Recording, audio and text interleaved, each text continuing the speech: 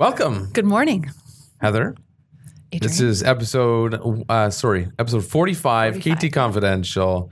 And today we've got Heather Karloff, salesperson extraordinaire of the KT team. Thanks for joining. Thanks for having me today. So you're here because coincidentally you missed an appointment. I did miss an appointment this morning. Yeah. And originally it was because you thought your phone forgot to remind you. I switched from Android to iPhone, and I completely blamed the iPhone for not reminding me. Apple was getting flack this morning. It was, And absolutely. then what did you realize? I realized upon further investigation that it was set for 9:30 p.m. tonight, Right. when in fact that shouldn't be the case. Well, it's unfortunate you missed your appointment, but I'm glad you're here Yeah. because it wouldn't be as much fun recording by myself. Yeah. So today, what I wanted to talk about, and you brought something up that kind of coincides with it, is so actually today we have a mutual release being signed for a property that we have for sale. Mm-hmm. It was sold conditionally, and the buyer is unable to fulfill their financing needs to purchase it, and there was a finance condition, so the house is going back on the market. And before we signed this offer, I told the owners that I didn't have a lot of confidence in the buyers. And I just wanted to talk about this because I think people, when you're accepting an offer, especially if there's multiple offers, there's so much more to it than just looking at the numbers Just the number, yeah. and the conditions. Mm-hmm. Have you had that experience?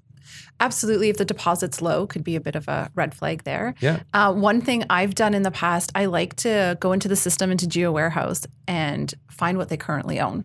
See what they own, seeing how long they've owned it, and I can kind of gauge from there what kind of down payment they're going to have, what kind of equity they have in it, to kind of give me an idea of whether or not they can afford it.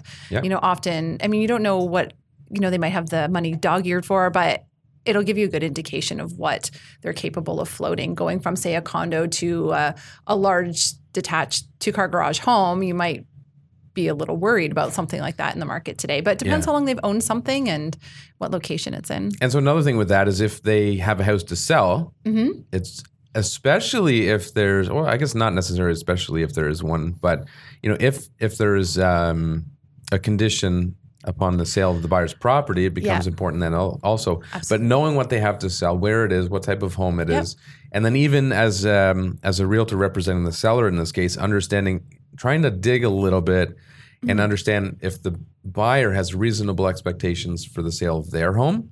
Yes. Yeah. Always a concern for sure. Yeah. And are they ready to list it now, or do they have, how much work do they have before it goes on the market? Because if they can't close, if they don't sell, they can't close. Absolutely. So that's a big thing for sure. Yep. One thing that I'm big on is kind of gauging the level of competency of the realtor you're dealing with. In terms of their paperwork? Paperwork is the first sign. Yeah. Yeah. And that's one of the first things I said to our clients on this particular house was there were a few errors. Now, there was none of the errors on their own were a concern, but when you put everything together, it raises some flags. So like little things like there's an area on the purchase agreement for people that don't know where you have to put the measurement of the lot. Yes. And part of that, you have to include the units of measurement. So if it's 115 feet, you have to put feet. Yeah. You can't just put 115. Yeah. Because that's up left Could be for meters, interpretation. which would be Right. huge. Also, there's a spot where it says city of or municipality of, and then the name of the place. They put city of and then blank. So they forgot, in this case, the city name. Yeah. What else was there? They spelled in, there was a postal code that was incorrect, and little things like that throughout the offer. So that's a lot to have on one too. Yes. Like one, you're like, okay, that happened. Someone's rushing to get the offer in. That property was new to the market. Yeah. But that many is a bit of a... For sure. And so if you're a buyer and you're hiring someone to represent you, you need to make sure that when they're preparing things that it's also correct, because this is the first impression that the sellers of the house you want to buy have of you.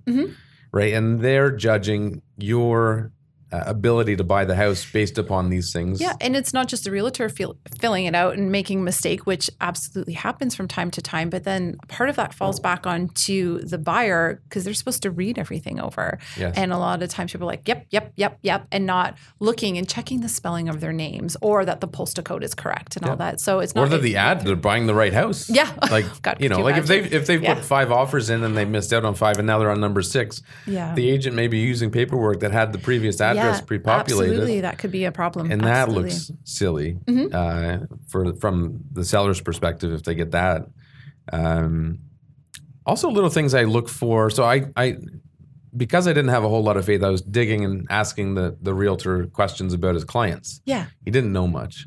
Oh, so they haven't worked together. Okay. Yeah. So that's always something I look for. Like, is this a realtor that's taken the time to qualify their client and knows that they are approved and knows that they are going to have, you know, high odds of getting their financial obligations in line? Or is this somebody that's desperate to make a deal, took a random person off the streets and is trying to help them buy a house? Yeah. And in this case, it was kind of in between. He was apparently helping out a colleague who was on vacation and he didn't know them personally. All right. He was well-spoken though and he was good to deal with, but there's a lot of little things that bothered me. Do you ever look up buyers online, like LinkedIn, Facebook, stuff like that? I've only gone in a few times to look at that, but my main one I go to right away is always straight to what do they currently own. Yeah. That's the first thing I try to find out. For renters, of course, right into Facebook and LinkedIn and their jobs. Like I've had some funny things pop up with that where, you know, you just get that feeling like this isn't going to come together. Or when an offer is too good to be true, or, you know, I got something out of the blue, the agent never called to say, hey, I got this offer coming, which everybody typically does, coming your way. And it was way over what we were asking, which didn't make a whole lot of sense. And then the more I looked into this person through LinkedIn and Facebook, nothing added up. And in the end, we didn't go with that high offer because nothing felt good about it. Well, that was the same sort of concern I had with this one because I couldn't find these buyers anywhere. No LinkedIn, no Facebook, no Instagram. I find that strange, especially with people of a certain age. This particular applicant was under the age of 30, a woman, and I found it strange that she was nowhere to be found on social media. And there was no credit history prior to 2018. And I was like, who doesn't have a credit card? Or something. I seemed like maybe bankruptcy was in there. But yeah, it's weird not to have, when someone doesn't have anything online, I find that strange, people of a certain age to not have anything. Yeah. Well, and something you said too is when something feels too good to be true.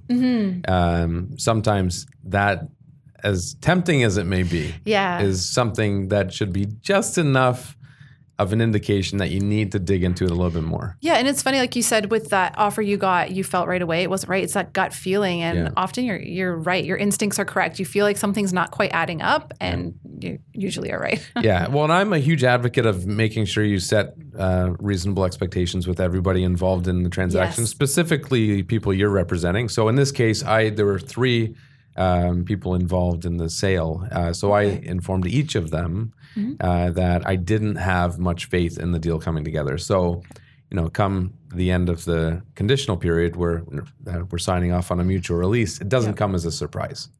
And we're able to diligently get the house back on the market and start marketing it again, and hopefully find that is really great, purchaser. getting them prepared, because all of a sudden you're like, oh, it didn't come together, and they're surprised and possibly upset because it's an emotional experience for them, and like, well, what happened, or why is this happening? And that you prepared them beforehand is really kind of take a load off of them and kind of calm everybody down. Yes. So, I mean, these are just kind of as an aside, these are great tips for any real estate agents listening. These are things they need to be making notes on, especially new people.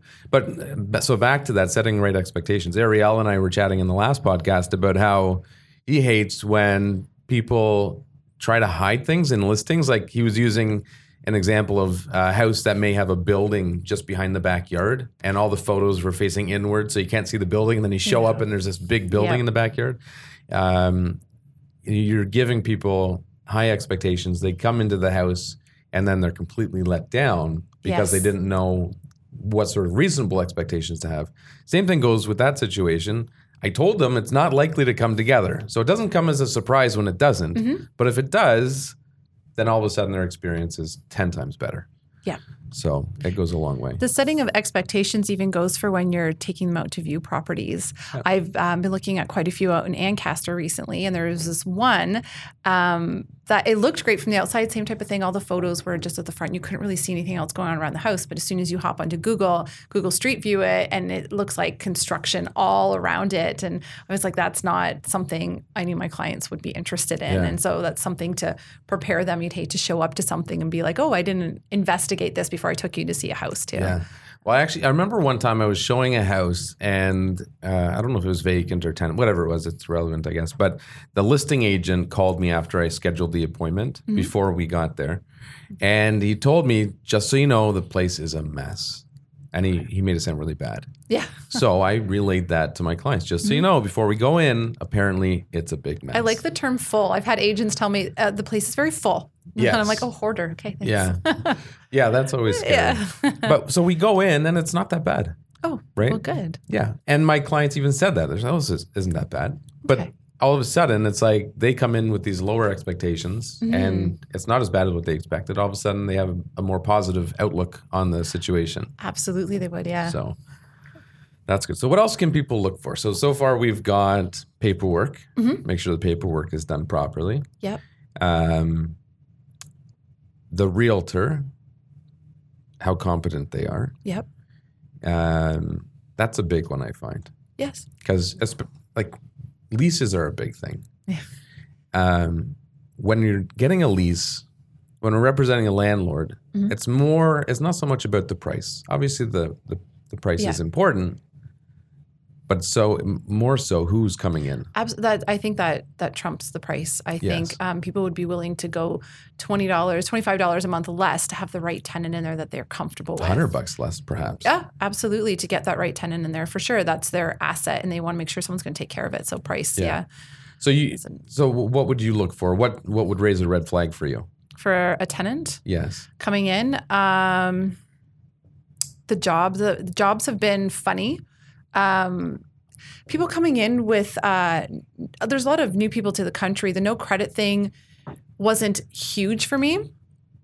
Job status would be like, where is this money coming from? Would be my most. I've had some people with situations. Everyone seems to have a story, and they call you beforehand with their story. And I'm like, just send it, put it down on a piece of paper, and send it on, because I'm not the one making the decision. The landlord is. But when people come in and be like, well, I don't currently have a job right now, and my wife's not living with me, but she's going to be paying for it, and just like the job thing, I think would be the stickler for me. Like, I want to make sure they're going to be able to pay that for my client. And the whole no credit thing, I think we could work with a bit more. I'd be more flexible with, but the no job is a little bit scary. What about from the perspective of paperwork? How the paperwork's done? Yes. Like I said, I'm really Because with a lease, just to kind of make sense of it for people, there's a lot of documents we request. Yes. Right? In order for a landlord to make an informed decision, they want to learn about as much as they can about the tenant. So what can you think of that might be of concern? Or what do you like to see? What do I like to see in the paperwork? Well, a good credit score, a good letter of employment. References I take with a grain of salt. It's always nice to have them. Me calling up and talking to the references, I prefer over a letter for sure. Anyone who sent a letter, I've called the references directly, and sometimes they're a little tricky to get a hold of. But yeah, I want to see a good credit score, letter of employment, a reference that I'm able to telephone, and that the paperwork is filled out correctly. I feel maybe a bit lenient with that, where one or two mistakes, okay, where I wouldn't judge it too quickly. But yeah, it comes down to employment, really. Yeah. And one thing that I can't stand is I got one recently where the paper's just not even legible. Oh. Like the rental application? The rent, like you get realtors that will take pictures of things instead of scanning it, or even scanning it with your phone. Yeah. So it's legible and looks clean and professional. Yep. So we turn it away. We say, you need to send us a clear copy that we can read, or somebody will send you like 3 of 5 pages of the Equifax report. That happens a lot where they don't have the full report. One person said to me, well, my report's 50 pages long. And I was like, well, that's a little bit concerning. A little bit strange. But I'll just send you the score part and be like, no, I need to see all of that. Yeah. And actually, it's funny because one of our agents had an application come in for one of his rentals recently, and it was a husband and wife. And I don't know their cultural background, but they said that, so they applied for the lease under the husband's name. Okay. And his income wasn't really consistent. It was like some Uber driving sort of income and then some self-employed sort of income. Mm-hmm. So we weren't 100% comfortable with it. So we said, well, why is the wife working? Yes, she's working. Okay, well, let's add the wife. And they said, no, for cultural reasons, they don't like to have the wife on. Interesting. Yeah. I call bullshit. Yeah, I probably. And so did Chris. Yeah. And whenever you get a gut feeling about something, always follow it. So we did, and we pushed, and they sent in her credit information. Oh. Terrible. Yeah. Okay. Absolutely terrible. There you go.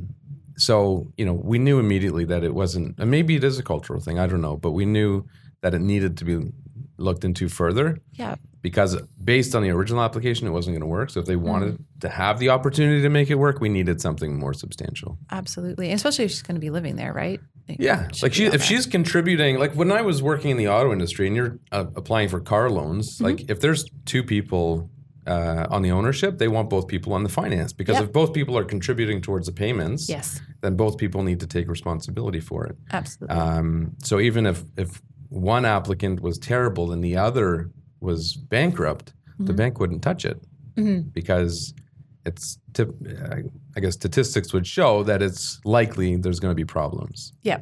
So one didn't outweigh the other. Right. Yeah. Gotcha. Yeah. And it's not like you can use the good person to give you better credit. Yeah. That's going to up it a bit. You need to work on your credit a little bit and then come back to us. So that's always a big red flag. But I don't understand why people don't just send in the proper documents. And some tenants don't like to provide all that info. No. So I had an experience recently where a young couple were looking to rent a place, and it was a basement apartment, and I found one for them. We met up at it. It was great. Just one of the couple, the gentleman was able to meet me there, and everything seemed fine. And I had previously, about a week before, sent them the list of documents. And these aren't things to hand over to me immediately. It's to start preparing. So when you find a place, let's get the offer in and stuff to have ready to go. And then it took a couple of days went by, and they still weren't sending it over to me. And then I got a message from the gentleman, very angry about what I was asking for, and like, why are you asking me for this? It's just a basement apartment. And I said, well, just to clarify, I'm not asking for it. The landlord's asking for it. He was upset about it and said, well, this is the requirements to work with you. I don't want to work with you. And I was quite taken aback by it. And I'm like, these are the steps to follow so the landlord's comfortable with who he's renting to. And if you're not comfortable with doing that, then you won't be able to rent that particular unit. And I was very taken aback by how upset he got about it. And we're discussing maybe there is a problem with employment or credit that they didn't want to share. And it's quite possible. Yeah, absolutely. There's also the other group of people that are just very private and they don't like to provide that information, which is understandable. But if, then go buy a house. Yeah. Right. But if you want to rent somebody's house, and in most cases, these are privately owned properties, and these properties are probably this person's biggest asset and their retirement fund. Yep. And they rely on the rental income to cover the bills. Yep. And if they don't have that rental income, they're using a line of credit to pay for it. Right. So, of course, it matters who's coming in. Yep, and I believe the owners lived upstairs and had a child. So you're going to be a little extra cautious about who you get in there when your family is in that house and your children in the house.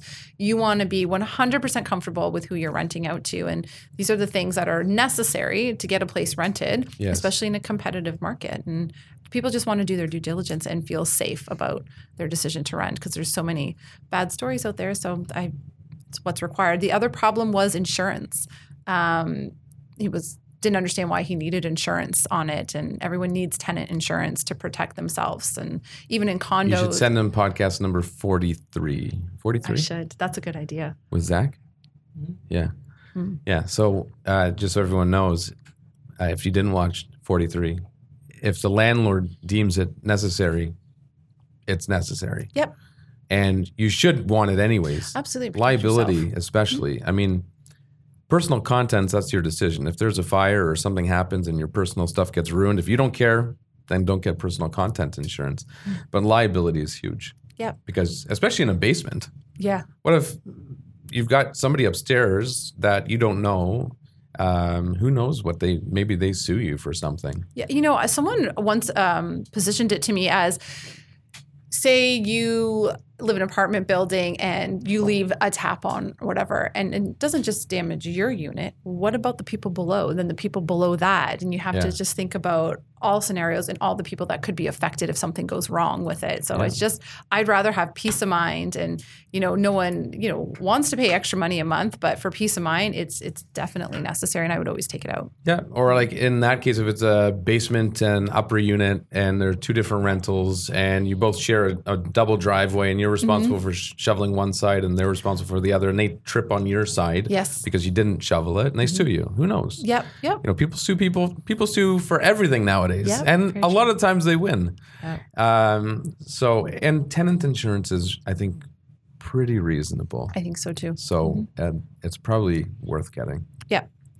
But in that person's case, if they don't want to provide that information, they're going to severely limit their options. Yes. But I also think that if somebody's willing to take on a tenant without knowing anything, they're going to be a shitty landlord because they obviously don't care. Yep. Yeah, right? That's true. So if they don't care who's coming in, they're not going to care about you when you have a problem. Yep, you're right. You're absolutely right. I didn't think about it that way, but you're right. Yeah, I mean, there's stories like that all the time. My brother, when he first moved out, he was renting some basement apartment, and there was mold that he found, like under his bed and stuff. Oh. Landlord didn't care. Really? And I'm sure he probably didn't ask my brother for his credit information. Yeah. Oh, and then when he moved out, the next person wouldn't tell them either. Of course wouldn't not. Fix it? No, he just wants to get paid. Doesn't care about anything just wants else. to get paid. Yeah. So I think they're reasonable requests.